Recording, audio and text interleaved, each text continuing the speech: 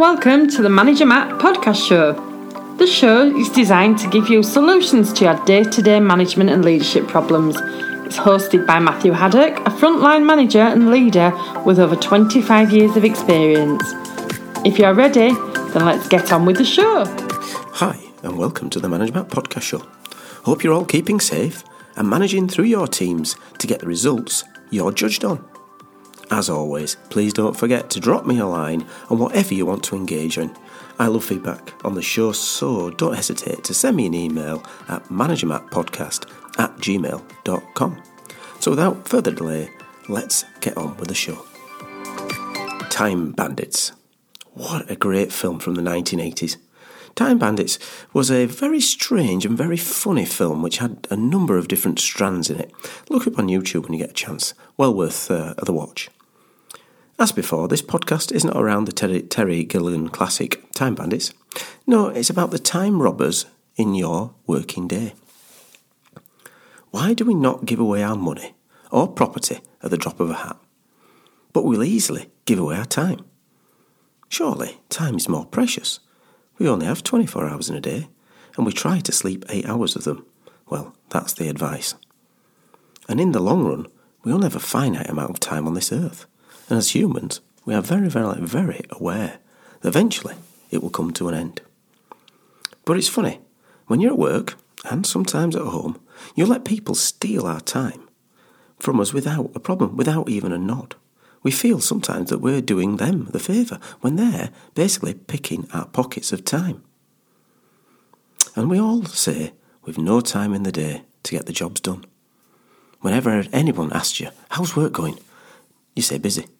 Oh, really busy. Lots on. Never have time to do it. So how do you spot and maybe stop those crafty time bandits?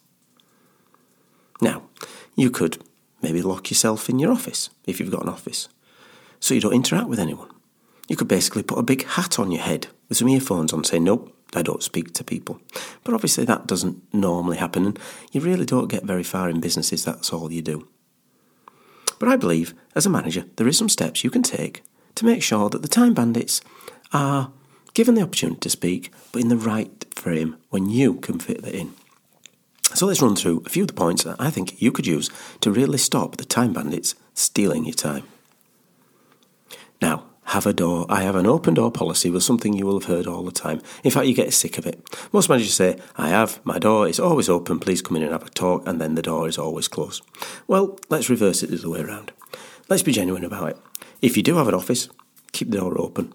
Then you expect someone to come and talk to you. That is almost a sign. Come in and talk to me. Don't have a problem. But when that door is closed, and obviously it isn't closed that often, it's the time when you need time to think, or you're on an important call. Now, even with that, I'll give you some advice. You'll still get people waving at the window, can I come in? And realistically, you need to train your team and involve them in this process to say, if that door is closed, I'm going to be engaged for X amount of time.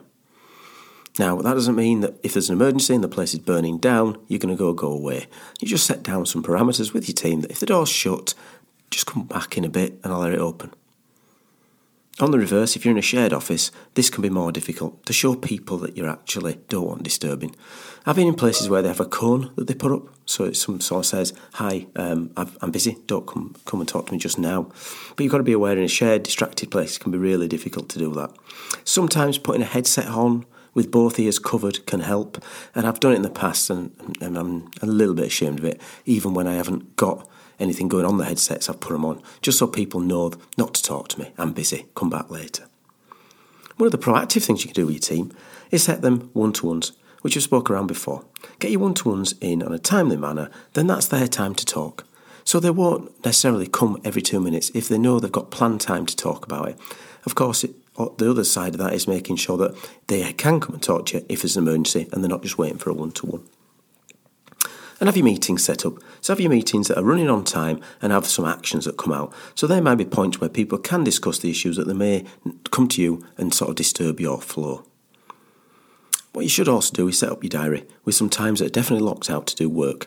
We always expect meetings to drop in, but those gaps will soon fill up. So why not get those gaps filled with meetings that are not for the general purpose, but for yourself to get on with your own work. So you put them as busy, and that means that people, hopefully, if they follow the etiquette, won't book it in. And on the reverse, if they do put stuff in, say no. Turn around and say, no, I can't do that, it's already booked out. Because, someone at some point, when they say to you, I'm going to put this meeting in, and it comes in your diary, you can say no. And on the reverse of that, when you're walking around and people say, can I have a minute? There's a simple question.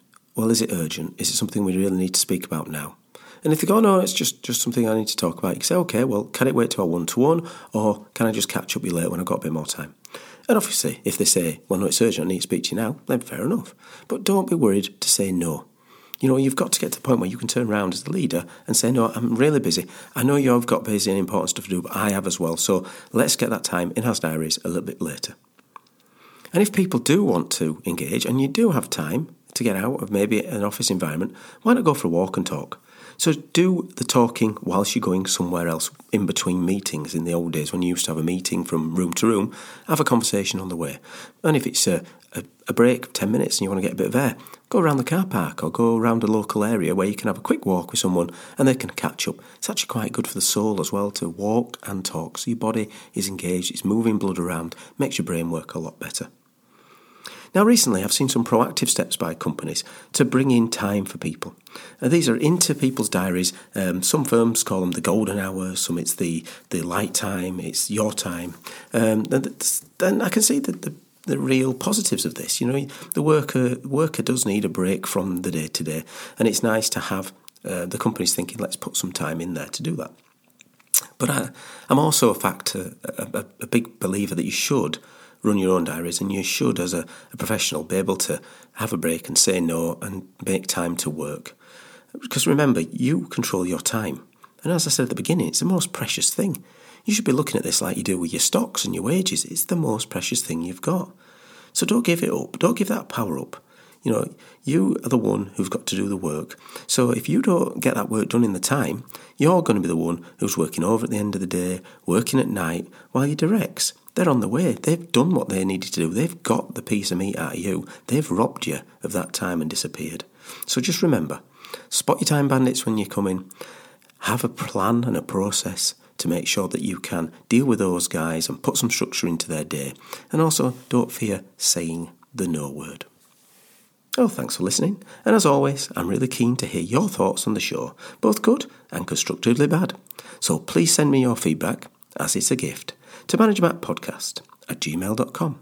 I answer all my own emails myself, and I'd love to engage on new topics or revisit some old ones. Right, well, that's it for Manager Matt this week. Thanks for listening, and goodbye. Thank you so much for listening to this Manager Matt podcast. We hope you found it interesting, helpful and actionable. One last thing, please leave a quick review on iTunes or with your podcast provider, as it helps to spread the word of Manager Matt. If you haven't already done so, please subscribe to the podcast, and if you did like anything in particular, send an email to managermattpodcast@gmail.com or visit managermatt.co.uk for more content. Feedback is a gift, so let's keep giving. See you next week.